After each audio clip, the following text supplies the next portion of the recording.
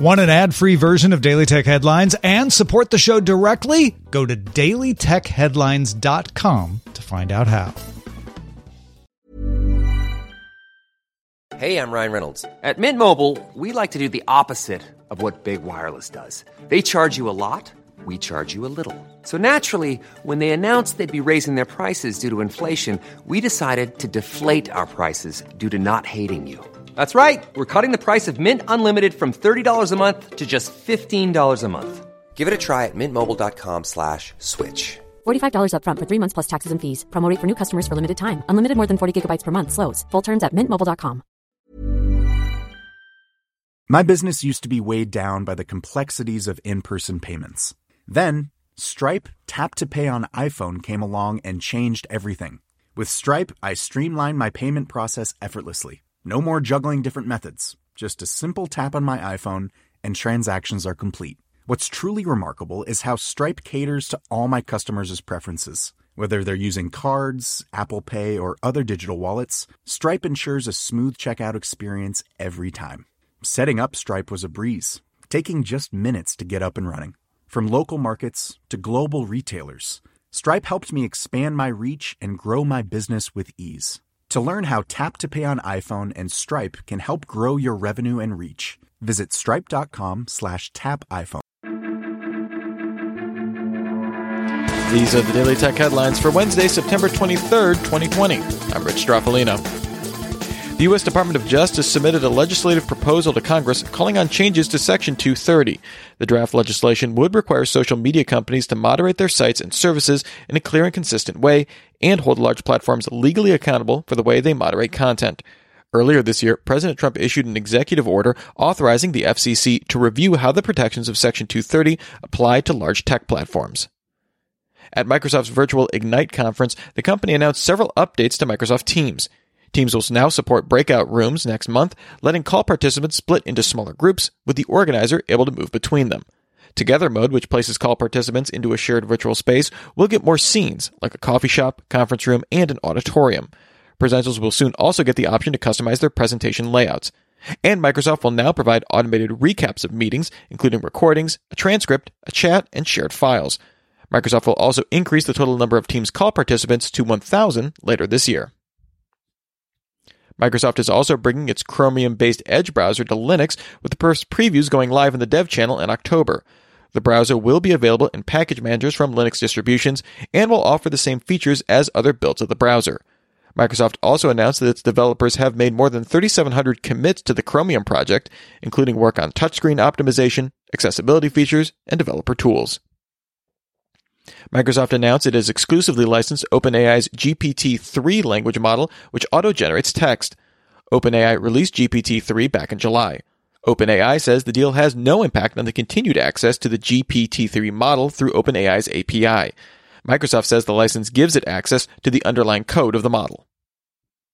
Facebook's head of global affairs and former UK Liberal Democrat Party leader Nick Clegg told the Financial Times that Facebook is prepared to restrict the circulation of content on and after Election Day in the US. Clegg said there are some break glass options available to us if there really is an extremely chaotic, or worse still, violent set of circumstances. He did not give details, but in Sri Lanka and Myanmar, the company reduced the reach of content from rule breakers and limited the distribution of sensationalist borderline content. A source says Facebook has studied 70 different potential scenarios. High-stakes decisions will be made by a team of executives, including Clegg, Chief Operating Officer Sheryl Sandberg, and final decision-maker Mark Zuckerberg. Facebook has set up an elections operations center to monitor activity. Pinterest launched new content types called Story Pins in beta, allowing users to combine multiple pages of images, videos, voiceover, and overlaid text. These stories are not ephemeral and can be surfaced in search and in other discovery channels. Users' main interactions with story pins will be able to save the story rather than just like the content. Pinterest is also rolling out new creator profiles to highlight work published on the platform rather than simply share pins, and includes engagements and analytics dashboards. Story pins are rolling out now to select U.S. creators, with the dashboards coming to all users with a business account. Adobe launched a new feature for Acrobat Reader called Liquid Mode. This uses its Sensei AI engine to analyze PDFs and rebuild the documents for viewing on mobile devices. When opening a PDF in Acrobat, the app will present a button to activate Liquid Mode if it detects it can work on the document. This will send the PDF to Adobe's document cloud for processing. Once completed, users will be able to adjust line spacing and font size locally. The feature is non-destructive, and users will be able to jump back to the original PDF if desired. Liquid Mode is rolling out now to Android and iOS, with plans to eventually come to the desktop. Samsung has offered its free ad-supported streaming service Samsung TV Plus on its smart TVs since 2016. Samsung announced it's now rolling out the service to mobile devices available to owners of the Galaxy Note 20, S20, Note 10, and S10 devices. TV Plus is now available in 10 countries, with plans to launch in additional markets in the coming months. The Swift project announced that an initial release of the Swift programming language is now available on Windows 10. This includes the Swift compiler, the standard library, and the core libraries. Swift was originally announced by Apple at WWDC in 2014, and the open-source Swift project has brought the language to Ubuntu, CentOS, Amazon Linux distributions, in addition, of course, to macOS. There are 9 different sizes of Apple's new Solo Loop Apple Watch bands because they don't have clasps.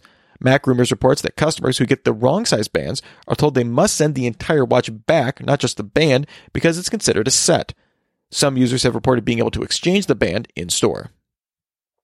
After a temporary suspension of paid extensions this year due to fraudulent transactions, Google has announced that over the next several months, paid Chrome extensions will cease to be available.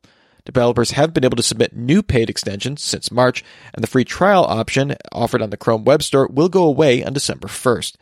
Devs who still want to monetize their extensions must migrate to another payment processor and a new licensing API. And finally, the GSMA announced that the next Mobile World Congress will be held in Barcelona from June 28th to July 1st, 2021. MWC 2020 was one of the earliest tech events canceled due to the COVID-19 outbreak back in February, and the GSMA had originally planned to hold an MWC event in March 2021. Remember, for more discussion of the tech news of the day, subscribe to Daily Tech News Show at dailytechnewsshow.com. You can find show notes there and links to all these headlines there as well. Thanks for listening. We'll talk to you next time. And from all of us here at Daily Tech Headlines, remember, have a super sparkly day.